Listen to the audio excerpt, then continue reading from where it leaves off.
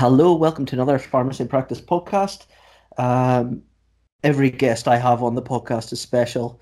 No one is more special than others. Very interesting pharmacist, originally from Glasgow, actually, which I was interested to learn as we were speaking before the recording. Um, and he is the Guild of Healthcare Pharmacists Vice President. Would you like to introduce yourself? Sure, yeah. My name's Ewan Moll, and as you rightly point out, I'm recently appointed as the Vice President of the Guild of Healthcare Pharmacists.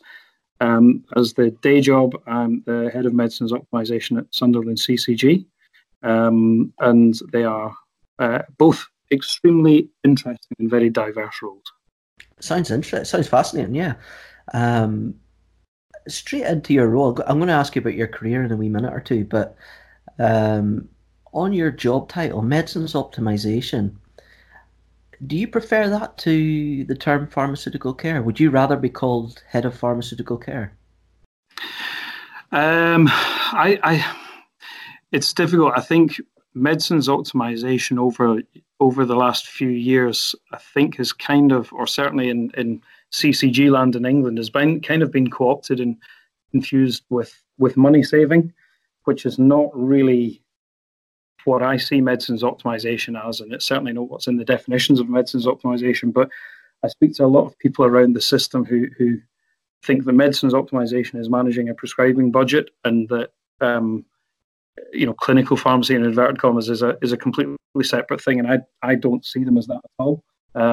I see that if you provide good pharmacy services across the system, then the budget almost takes care of itself. And so I really try to emphasize the outcomes based aspect of good medicines optimization rather than the money. So it may be, I don't have a problem with the term medicines optimization, but I maybe do have a slight problem with what it's been misinterpreted as and what it's come to mean. Got you. Okay. You said the C word, clinical. Yeah, and yeah. No comment on that. We're not going down that rabbit hole. Any expedition even towards that rabbit hole in this podcast is completely banned. So and I decide that. So that's that. So yeah. So what? I mean, that's a fairly senior role you've managed to achieve. So what's your and I'm going to ask you about your career again. We were discussing before how I was interested to hear that you went to uni in Aberdeen and stuff. So how has your career progressed since your undergraduate years in Aberdeen into that role? Yeah, yeah, you're right. I'm from Glasgow. Went to uni at Robert Gordon's. The reason for that being, obviously, there's two schools of pharmacy in Scotland. I wanted the one that was furthest away from home, so that's why I ended up in Aberdeen. All the way through, kind of working at school and through my undergrad years, worked in a community pharmacy in Glasgow. I'd started off going there as work experience at school and decided that was what I fancied doing as a career. So did all of that, then went and did my pre-reg in Boots, worked there for a year. That was the first year that they did the cross-sector placements in pre-reg. I went 4 weeks to both Falkirk and Stirling hospitals. And I can still remember very vividly in one of those days, I spent an afternoon with a pharmacist in the hospital in Falkirk, and I wish I could remember the lady's name because I'd love to be able to praise her for it. But we spent an afternoon on a ward talking about individual patients and kind of going through, I suppose, the concept of pharmaceutical care as it was within hospitals at the time. And it was like somebody had just kind of flicked the switch in my head, and I thought, this is it. This is what I want to do. I hadn't particularly enjoyed my pre-reg in Boots, and suddenly I found myself in this hospital going, yes, this is it. This is it for me. So after that, applied for jobs as a newly qualified pharmacist. Ended up working in Glasgow in Stobhill Hospital. I worked there for a year, but then inevitably the draw of the fact that my girlfriend was from the northeast of England brought me down here. At the time, it was probably easier for me to get a job down here than it was for her to get a job up there, because she was doing quite a specialist role. She was working for the Northumberland Wildlife Trust as a rescue conservation officer. And obviously there's not too many of them around, so it was much easier for me to kind of head down to the northeast. So came down, and then over the years that I've been here, that was I think 2003, and then over the years I've been here, I've worked in quite a lot of the hospital trusts in the northeast. Started off in Newcastle, went to Sunderland Hospital, did 5 years there, then went to Northumbria for 3 years. Over the time was doing, diploma, master's, prescribing and all that sort of stuff. Did my prescribing in stroke medicine, so got quite involved in that. Then started to work in emergency care, cardiology, critical care. Did all that for a few years around the place, and then got the opportunity to apply for a job as a deputy chief pharmacist for operational services at Northumberland Tyne and Wear, which is a mental health trust in the northeast. So went there. That was a significant step up, a completely different role for me. Something that was quite an eye opener, but gave me huge opportunity to develop. Did that for 6 years. Briefly in 2016, I think it was, had a short stint. I did a secondment down on the south coast of England as interim chief pharmacist at Southern Health. They had a gap in between their previous chief pharmacist leaving and the new one being appointed. So they had a 4-month gap where they needed somebody to come and fill in. And for anyone who knows, the publicity that Southern Health was having around about 2016, it was a very, very interesting time to be there. So went there for 4 months, then came back after the secondment, and then about 12 months ago was appointed to this role as head of medicines optimization at Southern CCG, which is completely different to anything I'd ever done before. I thought that I understood the NHS until I came into this role and found out that it's far more complex than I'd previously thought. Just been doing this for the last 12 months, and obviously in the time that I've been doing this, the world of primary care is kind of turned upside down with primary networks, and that's what I spend an awful lot of my time doing these days. Okay. No, congratulations achieving that level of a role. It's very, very, very good in that space of time. Again, we've got more stuff in common. I made a bid for freedom after studying in Aberdeen, like you, back to Northern Ireland, where I did my pre-reg, and I actually quite enjoyed my pre-reg. I did it with Gordon's Chemist, great chain of pharmacies in Northern Ireland. But my wife, she followed me literally off the plane with a backpack. And anyway, about a year and a half later, here I was back in Scotland. So you can tell who won that conversation or argument. What are the big projects or big goals that you're working towards at the moment then? Yeah, so do you mean within the CCG or within the role as the guild? Because I haven't really mentioned the guild yet. Let's do the CCG first. Okay, so within the CCG, there are a number of things we've kind of, as a team, we're slightly unusual for a clinical commissioning group because we've got a fairly significant in-house medicines optimization team where a lot of CCGs have outsourced this, the commissioning support units and the like. So we're quite unusual that we have an entirely in-house team. And we, as a team, we're sort of split 50-50, I suppose, between sort of strategic commissioning type functions and individual practice engagement or practice support. So I don't mean that in the sense of pharmacists going into practices and seeing patients and doing prescribing and the like, but I mean in terms of supporting practices with managing their prescribing and their medicines optimization priorities.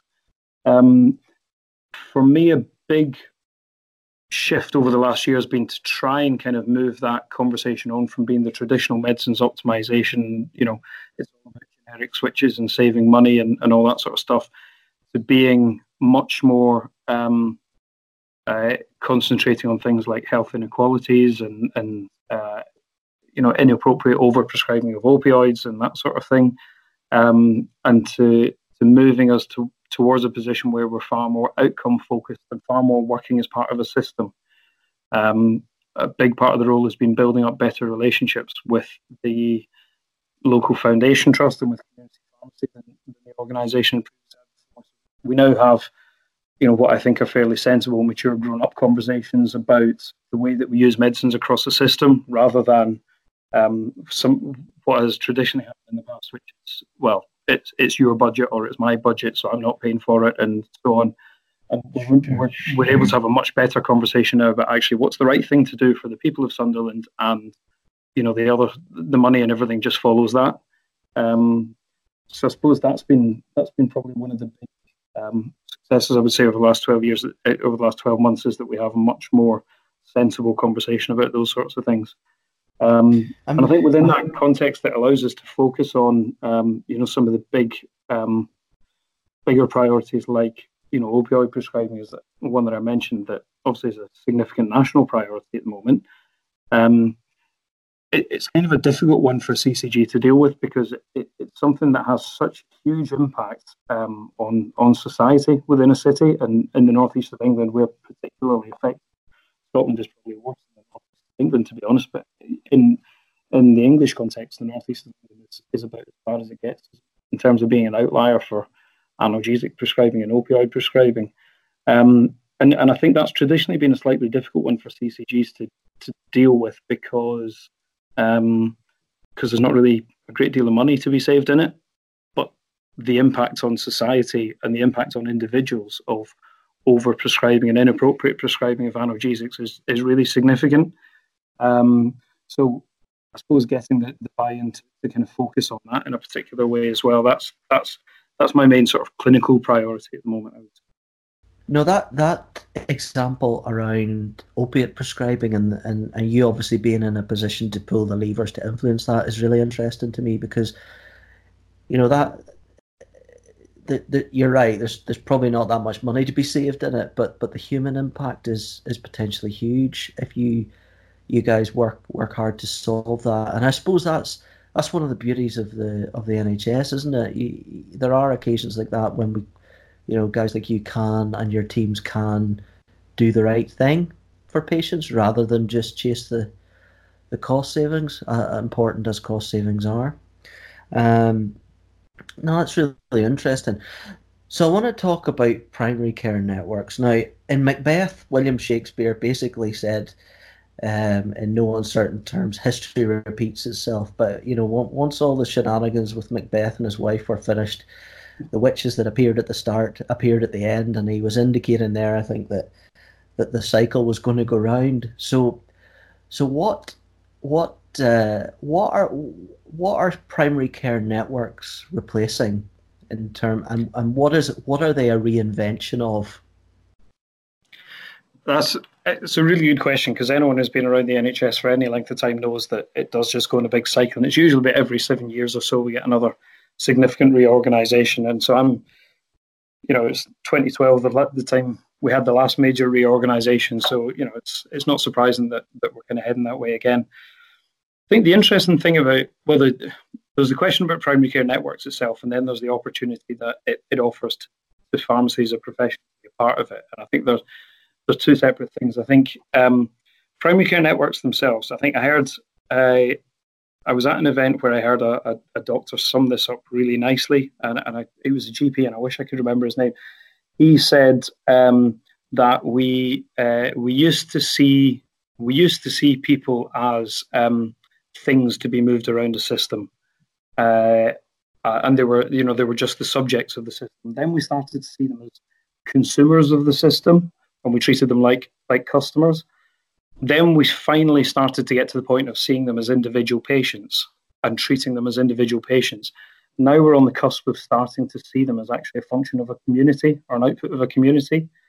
And I think, to me, that kind of sums it up quite nicely, because yes, there's an awful lot that needs to be done well at individual patient level, but actually, if your community is fundamentally, not contributing to good healthcare, then all you're ever doing is patching up individual patients within it. And I see primary care networks as being units of healthcare that are focused around individual communities. They're the right size to focus around individual communities, that they will be able to direct and deliver healthcare that's needed for a very, very localized group of people.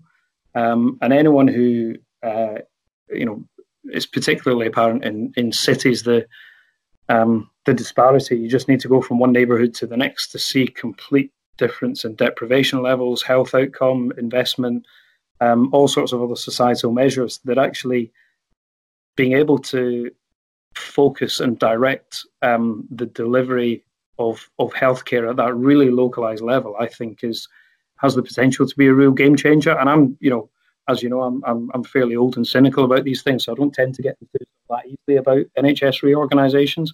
But I do see this one as being one that has the potential to really impact on people's lives in a way that not a lot has done before. Yeah, I think the some of the challenges that we're facing kind of are still a hangover from the last reorganisation, and that we've been told for 20 odd years now that the way to deliver good healthcare was for everybody to compete. And actually, we've recognised that's not the case anymore. The way to deliver good healthcare is to collaborate, but we're all separate legal entities, or certainly in England, we're all separate legal entities. And so actually collaboration is really quite difficult. So we're having to find ways around that at the minute. But I do think that message of collaboration is starting to get through. And I suppose that the last bits for that to reach are in those very localized primary care units. So general practices, community pharmacies as two good examples of organizations that sit out there in communities at the absolute front line of healthcare, but haven't necessarily collaborated or had to collaborate particularly before, because to a certain extent they're all independent businesses, and for them competition is key. But actually recognizing that this is the heart of healthcare in the community, and the benefit in working together as a community, that everybody within that is stronger, and particularly the patients in the community and the people within the community are better served. I think it allows it to be done very well at a local level. That the risk, on the other hand, is, of course, that when you leave things up to that much kind of local direction, is that you can get huge disparities in healthcare provision and how things are managed between very, very localized communities. So there's an awful lot of risk that goes along with it as well. And, inevitably some will succeed and some will fail. But hopefully there's enough collaboration in the system to support those ones that are struggling and to spread the good practice from the ones that are doing well. I think, it's early days for primary care networks, and I am a bit disconcerted by you do get the cohort of early adopters who are just waiting for new stuff, and there's this evangelical rush to make everything about primary care networks, and I suppose a note of caution on that regard would be welcomed. What I see is the opportunity is the multidisciplinary aspect. I like you. I started off in community pharmacy, and I ran a pharmacy for 8 years for a multiple, and the huge difference for me in my working life moving into general practice, as I've discussed before, is suddenly becoming part of a multidisciplinary team, and actually it's been really interesting understanding what re-understanding what my personal kind of identity as a pharmacist is within that team. And I do wonder, is primary care networks just a bigger play in that regard? I do wonder though. What interests me is that back at the inception of the NHS, I can't remember the quote, but Bevan said he had to pave the way of the GPs with gold or something. There was some quote to that effect, and I think my GP colleagues won't be too upset if I say that they've kind of had it their own way for many years, and they've largely controlled primary care and general practice, and rightly so. But I guess maybe it's a sign that they can't do it all themselves. By they, I mean GPs. So is primary care networks maybe an extension of that? I think you've articulated that really well. It is, if GPs see primary care networks as about just propping up general practice, then they're completely missing the point, I think. And I hope that most of them don't see it as that. You're right. I went through a similar journey to you in terms of moving from community pharmacy into hospital, and thinking and seeing working as part of a multidisciplinary team and seeing all the ways that can be done. And my previous experience, I I know this doesn't represent community pharmacy, it perhaps represents my experience of community pharmacy as a pre-reg, was, the only involvement I had in liaising with GPs was, when there was something wrong with the script or there was a shortage or something like that, and I had to, phone up, never got past the receptionist, and eventually a replacement script got issued, and that was as close as we got really to MDT working at the time. And as I say, I know that's not the case anymore, but that was my experience of it. Went through the journey into hospital and working in a genuine multidisciplinary team, and I think finding my role and finding pharmacy's role in it, and that was back in the relatively early days of hospital pharmacy on wards, and having to almost kind of at the start trying to kind of fight to get your voice heard and to get your role recognised and your expertise recognised, but then seeing that journey through to the point where you were not just a welcomed member of the MDT, but it was actually demanded that you were there and that you were contributing as part of it. And I think we will hopefully see the same journey for community pharmacists as part of PCNs into these multidisciplinary teams. I think it's actually wider than just multidisciplinary healthcare teams, because actually I keep going back to this fact that it's based around communities and that it's a network, and that involves far more than just the GP and the pharmacist and the nursing staff talking to each other. That is, social prescribers are a key part of primary care networks as well, and there's a huge role for signposting and directing to other non-healthcare or non-traditional healthcare type areas of support. People who suffer with isolation and things like that.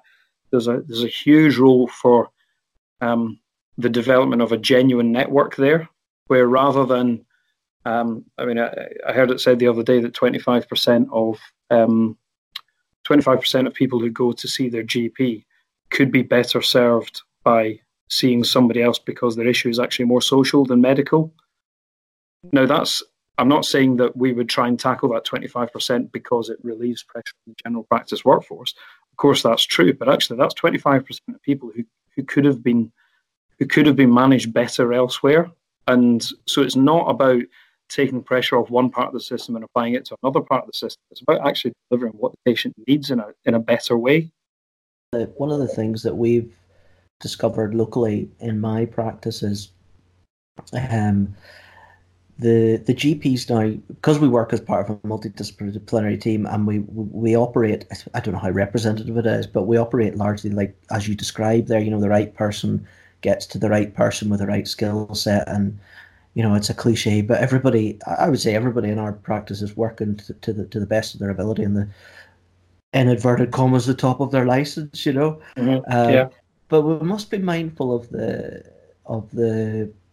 unintended intended or unintended, because what the GPs are saying is that on one hand, the multidisciplinary team like me are really enjoying seeing on the day cases and running my respiratory clinic, and the nurses really enjoy it as well, and it's it's a great place to work.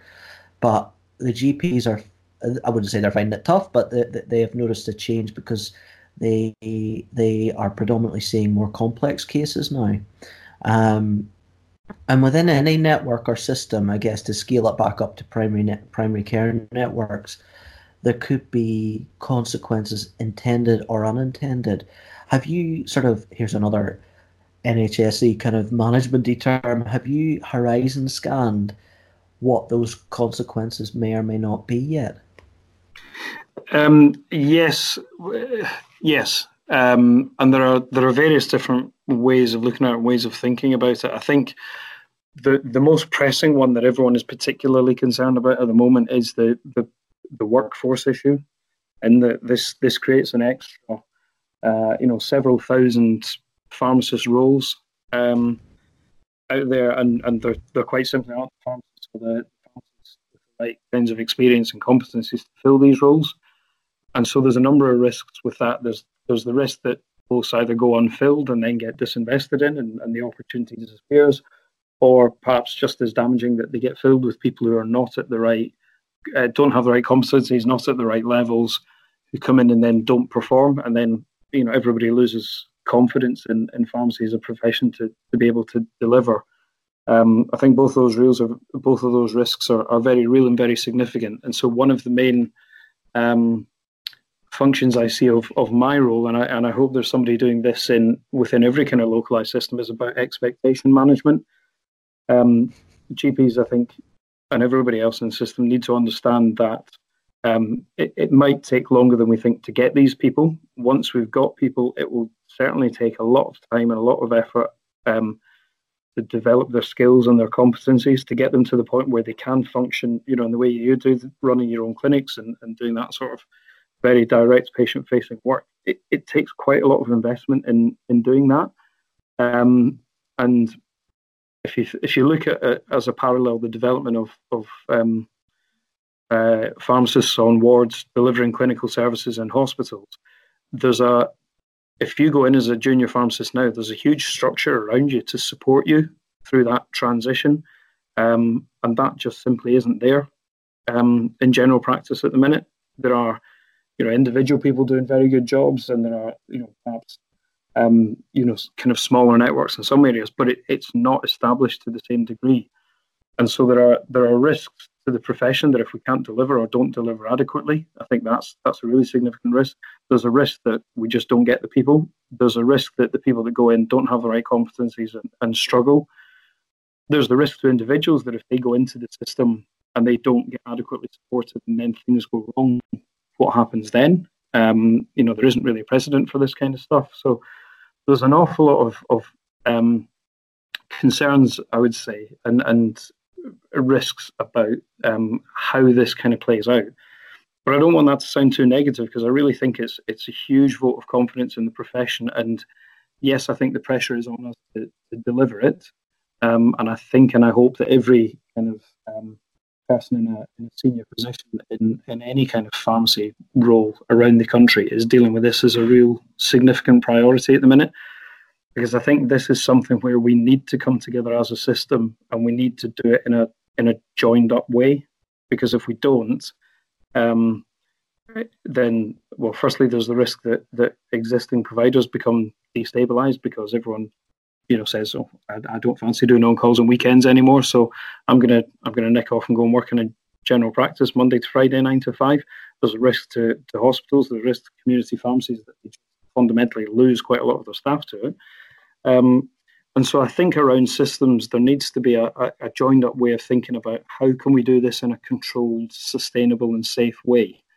And that's the approach we've taken in Sunderland, where we've got all of the relevant players in the system, universities, providers, mental health trusts and so on, around the table to talk about how we do this and how we open up things like shared posts between sectors and how we do professional support to people and all these questions that I think really need to be thought about and really need to be explored at the outset, because otherwise we risk people just going out there and being unsupported and ultimately failing and not delivering what's required of them. So what I hope and what I would like to see is that across every localized system there are people leading on these kind of conversations, and that nobody thinks that they can do it alone.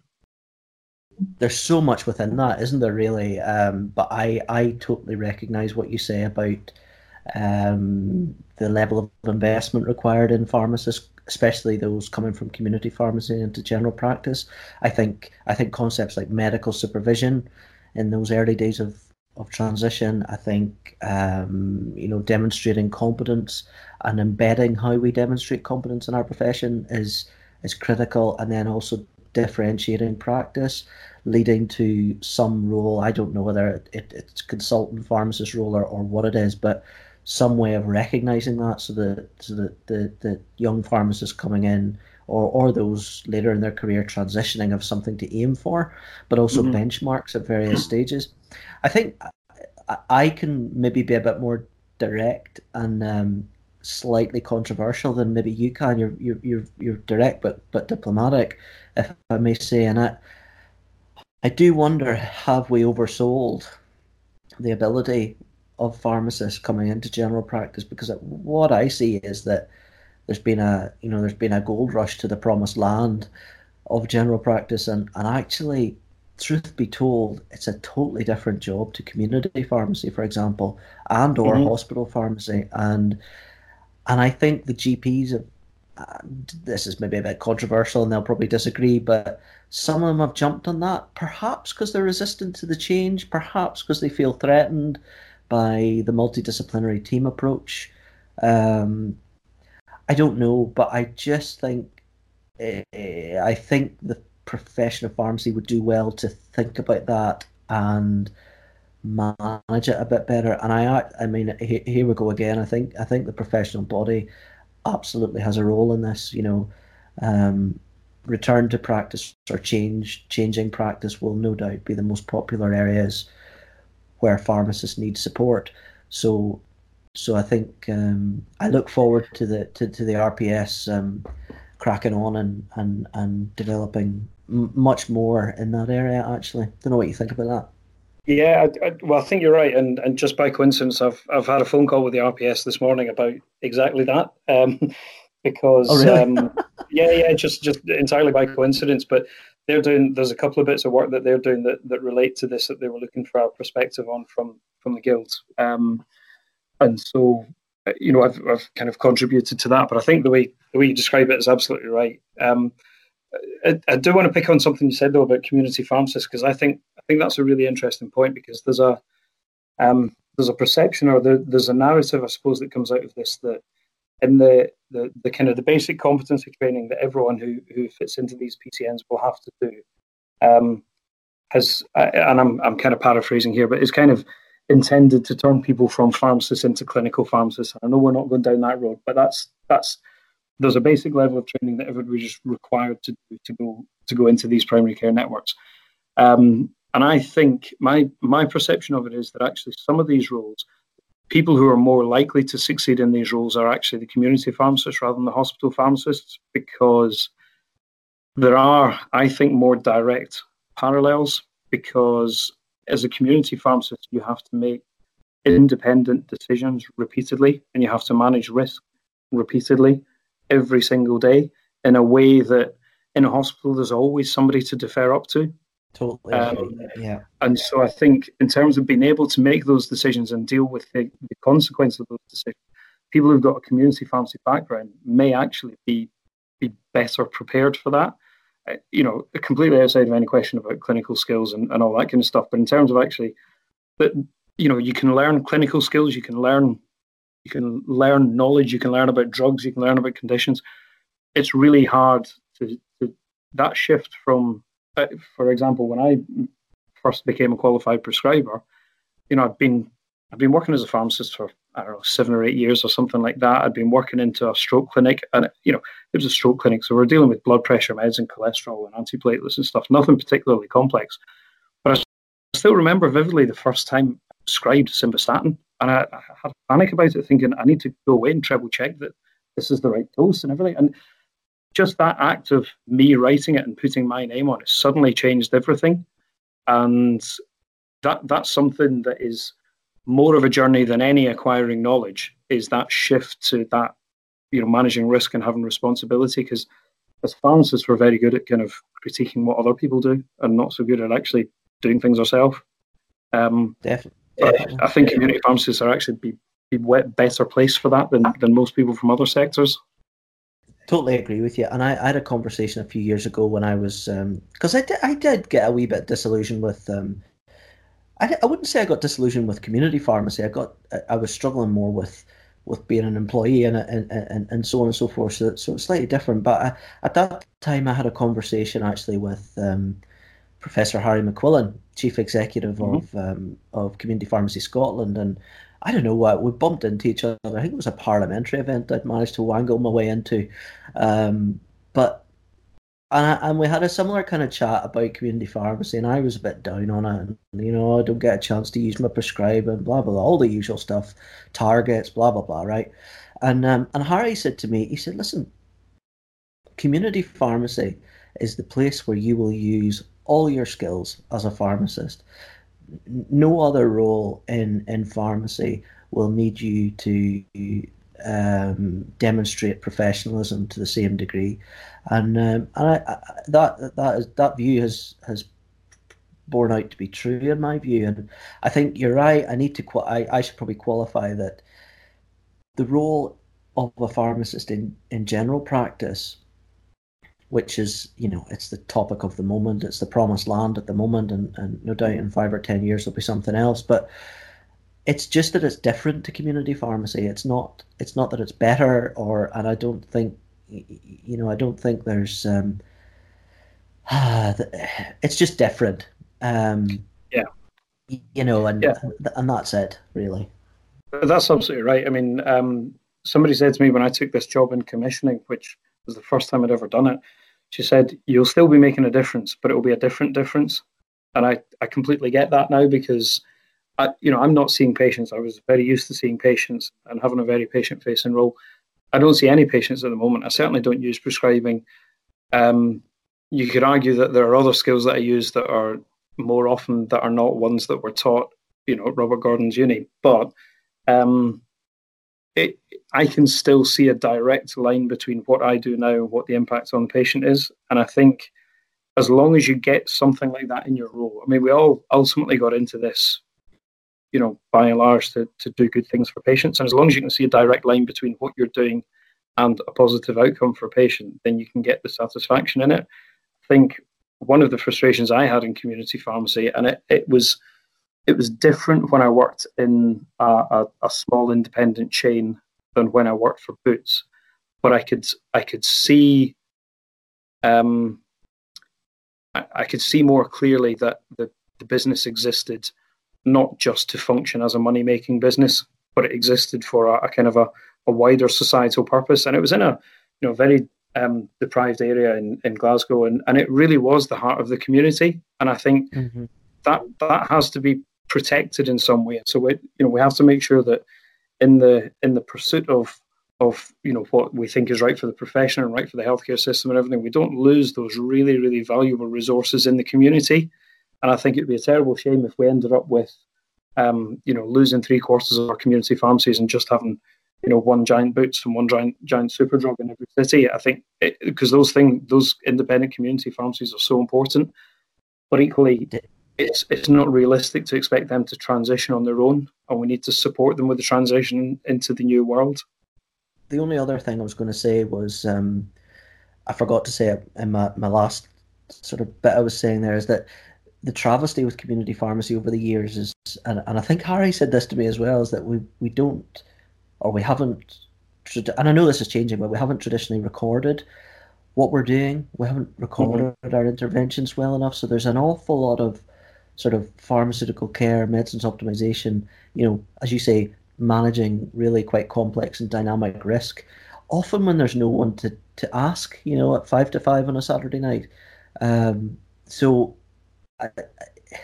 There is something around other healthcare professionals in the multidisciplinary team, namely GPs, not seeing the extent of what community pharmacists do. But I know that's changing. But anyway, I want to move on quickly to, because I want to catch you about the Guild of Healthcare Pharmacists. So I wrote an article recently about how membership of certain trade unions had grown and waned. So for example, like top line, long story short, I managed to eke it out into an article, but long story short, the Guild, you guys don't publish your results. You're a member of Unite, but the BPA, for example, they've dropped slightly. That's the Boots Pharmacists Association. Yep. But the PDA was, I mean, I must admit, quite a rise from 2010. I think around about 14,000 members of their union in 2010, and now they're up to I don't know, roughly 28,000. I think they announced at their conference this year. I mean, have you any thoughts on that? I mean, what's driving that? I mean, the parallel, we were having a brief chat before the podcast, you and I, as you know, and I sort of made the point about, the coal miners in the late 70s, and well, not just coal miners, but folk working in manufacturing industry. Joining a union was very popular, and union membership peaked, I believe, in the early 80s, and then of course Thatcher came in, and we know what happened then. But basically, union membership increases. Well, that's my assertion. It increases in the tough times, Now, the problem with coal mining and manufacturing is that it was decimated. Do you think the same is going to happen to community pharmacy? I really hope not. I really hope not. I think you're right. Union membership does rise at a time when there are more significant challenges, and I think the PDA have done a fantastic job in supporting community pharmacists, and the work that they've done recently, particularly to be recognised in Boots, is great, because I think I really strongly believe that everybody should have trade union membership for a variety of reasons that I'll come on to. It's difficult because sometimes you need some of those challenges to focus people's minds on why being a member of a union is a good thing and why it's necessary, because it's a bit like, having insurance. When everything's going fine, you don't need it, you don't use it, and you can see it as a waste of money. But when something goes wrong, you need it fairly quickly, and you need it then, and you want to have good coverage when it's there. So I think that, a kind of a reasonable parallel for the Guild, I suppose, is when Agenda for Change was first being implemented, when it was being developed, and there was I think a lot of people don't realise, this is obviously before my time, but a lot of people don't realise just how significant the Guild was in getting a positive outcome for pharmacy from the Agenda for Change process. Because in the initial versions of it, you had specialist renal pharmacists coming out at a band 5. It was a mile away from where we are just now. And it was only through the good work of people like, Dave Miller, Dave Thornton, Tony West, and people like that who were around at the time, really kind of engaging with the NHS on a national level, that kind of got pharmacy recognised in the way that it is. And I think we still benefit from that. I mean, I'm not suggesting Agenda for Change perfect. It's certainly a long way from it, but pharmacy has a far better position in it than we would have done had we not had that collective bargaining power that we did at that time. And so in the absence of anything that's quite as kind of threatening as that, it's very easy and very understandable for people to think, well, why would I bother being a part of a trade union? And the same applies to any membership organisation, the RPS and UKCPA and College of Mental Health Pharmacy and all these kind of things that are all kind of competing for membership. And it's really difficult to kind of articulate. We find it difficult as a membership organisation to be able to try and really articulate what the benefit you get is, because actually on a day-to-day basis, when things are fine, you probably don't see an awful lot of benefit. But and this is where I think it's the benefits go beyond the sort of individual member benefits, which people often think about when they think about a trade union, which is, if I get into trouble in work, if I get, if I get a hard time for performance management or sickness, or somebody accused me of bullying, whatever of those things it is, they think, well, that's when I'll need to call on a trade union representative. And that's true, and all that kind of stuff's really important. But actually, there's a huge amount of stuff that goes on in the background in terms of influencing and engaging at a national level, and sometimes even at an international level, to try and kind of progress the role of pharmacy and pharmacists that people quite often don't see. And it's difficult. It's one of those things about, you only get back what you put into it. It's probably worth just kind of explaining what the sort of the structure of the Guild is, because I think that's not necessarily well understood, but I think is really important. You're right, we are part of Unite the Union, which is the biggest union in the UK, which has its pros and has its cons. Within that, we sit as the Guild, which is actually, predates. It was an organisation a long time before it joined Unite, or Amicus as it was before. It's actually been going for 99 years. So we're celebrating our centenary next year, which is very exciting. And it was originally the Guild of Hospital Pharmacists, and it's then become the Guild of Healthcare Pharmacists to recognise that pharmacists in the NHS don't just work in hospitals anymore. So it's all broadened out to primary care, general practice, and commissioning, and all sorts of other roles. And within that, we have regional members. So everybody if you go on our website, you'll be able to find who your regional member is. So if you need to engage with them at any stage, or if you want to, they'd be delighted to hear from you. And then we also have a national occupational professional committee, which is made up of various kind of executive roles. So including president, our current president is Dr. Roisin O'Hare from Northern Ireland. Immediate past president, who's Graham Richardson. Myself as vice president, and then we've got various other roles around it. Wazim Bakir, who does comms, and various different roles. So we are trying to influence things on a national level, and we engage a lot with people like the RPS, as I mentioned earlier, and NHS England, and likewise in Scotland and Wales and Northern Ireland as well. So we do a lot of that kind of stuff behind the scenes. And I suppose when people kind of ask the question about, well, what do I get back from it? I think the key to that is well, what do you need is one question, and what can you put into it? I mean, all of those people that work as regional members and that sit on the NOPC, we all do it entirely voluntary. We've all got day jobs. We do this completely in our own time, and we do it because we believe it's the right thing to do, and we do it because we believe in representing the profession and the people within the profession, and we would love for more people to do that. Obviously, we are quite different to other types of unions. You've got, the other unions that people can be a member of that don't have any kind of specific pharmacy representation in it. And then you've got the pharmacist specialist unions like the PDA, and we're all different, and they're all, benefits and disbenefits of being members of different types of organisations. But I suppose the key message I would want to get across to people is be part of a union. I'm not saying be part of our union necessarily if it's not the best fit for you, but be part of a union, because it's really, really important. That collective voice is something that is incredibly important. Pharmacy as a profession is not great at shouting up for itself. I think we've probably become better at it over the years, but we are still kind of dwarfed by, nursing and medical colleagues. And so we need to take advantage of these bigger organisations like, ourselves, the RPS, PDA, and things like that, to be able to kind of make our voice heard. And I think, sitting back and saying, well, what do I get back for it is not really kind of the right way to look at it. It's what's my opportunity to contribute, I think, is a more helpful way to look at it. And I think, I'm a member of the PDA, and thank goodness I've sought their advice on a few occasions when relevant.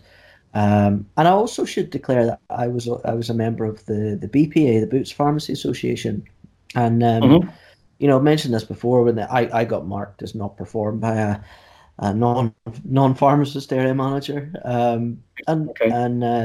I politely disagreed, and that was overturned. Now, the interesting bit for me in that scenario was that the BPA representative that represented me was also a manager in the company. So you mentioned the Boots agreement. I mean, my little example explains very succinctly why that ballot and subsequent decision was so important, because it's one thing to overturn a performance rating like my case, which could be seen as minor. I mean, my goodness, it didn't feel minor to me at the time.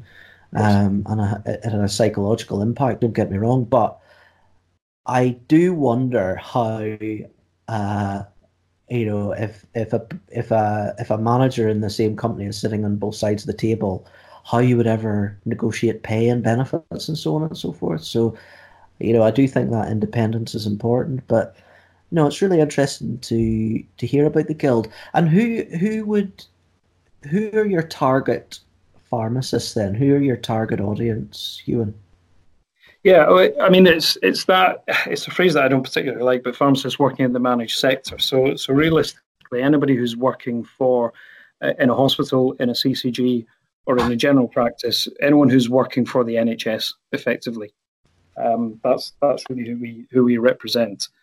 I think, and it's probably worth mentioning. I kind of hinted at the pros and the cons of being part of Unite, which is a much bigger union, and I think sometimes that's something that people can view solely as a negative because they think, well, we're only a small part of what is an enormous trade union.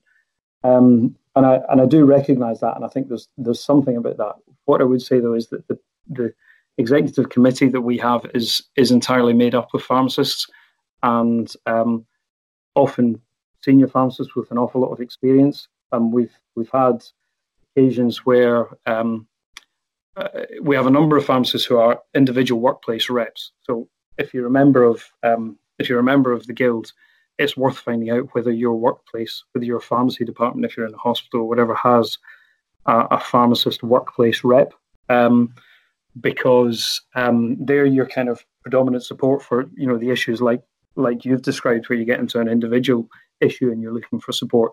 There are some places that don't have individual pharmacist reps, and you'll have a more generic Unite rep who will come from somewhere else in the organisation, and they're all equally well trained and equally well able to support you.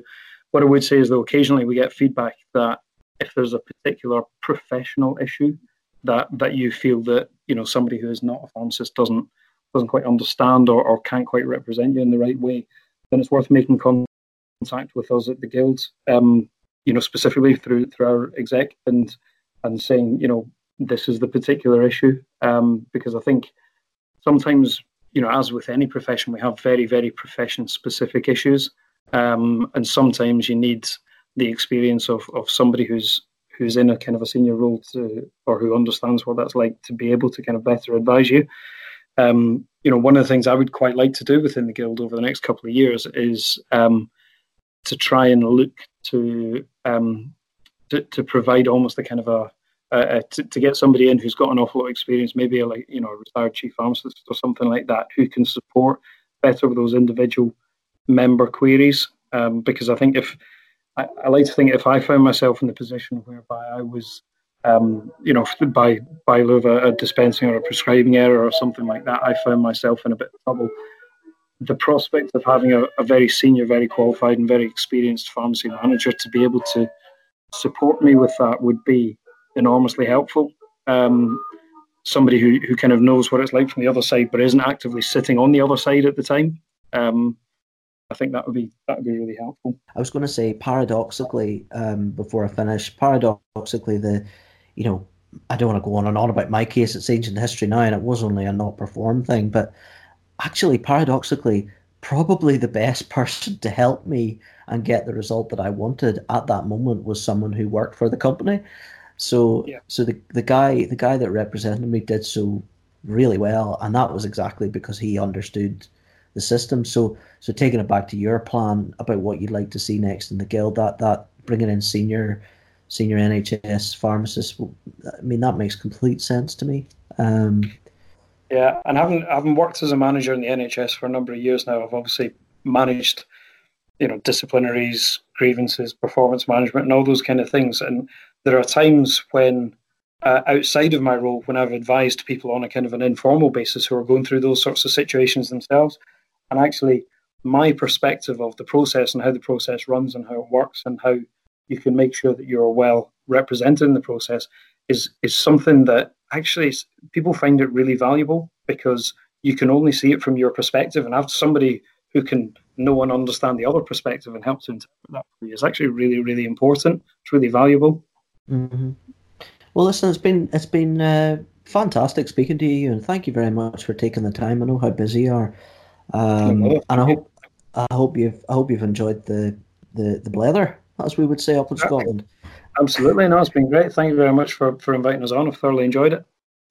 You are another one of these people though that I speak to or tweet or communicate with remotely. So I do hope we get the chance to meet up and say hello in person at some stage. Absolutely. I'm sure we will. I think I get the film will both be circulating in the pharmacy world for some time to come. So I'm sure that day will happen. Absolutely. One final question that I ask. I always caveat this by saying not older pharmacists, but more experienced pharmacists. Yeah. I think it's very important to sort of set an example for younger pharmacists coming through, or indeed pharmacists that have just qualified. What would your advice be to newly qualified pharmacists coming onto the register if they were starting work tomorrow, say? Oof, that's a tough question.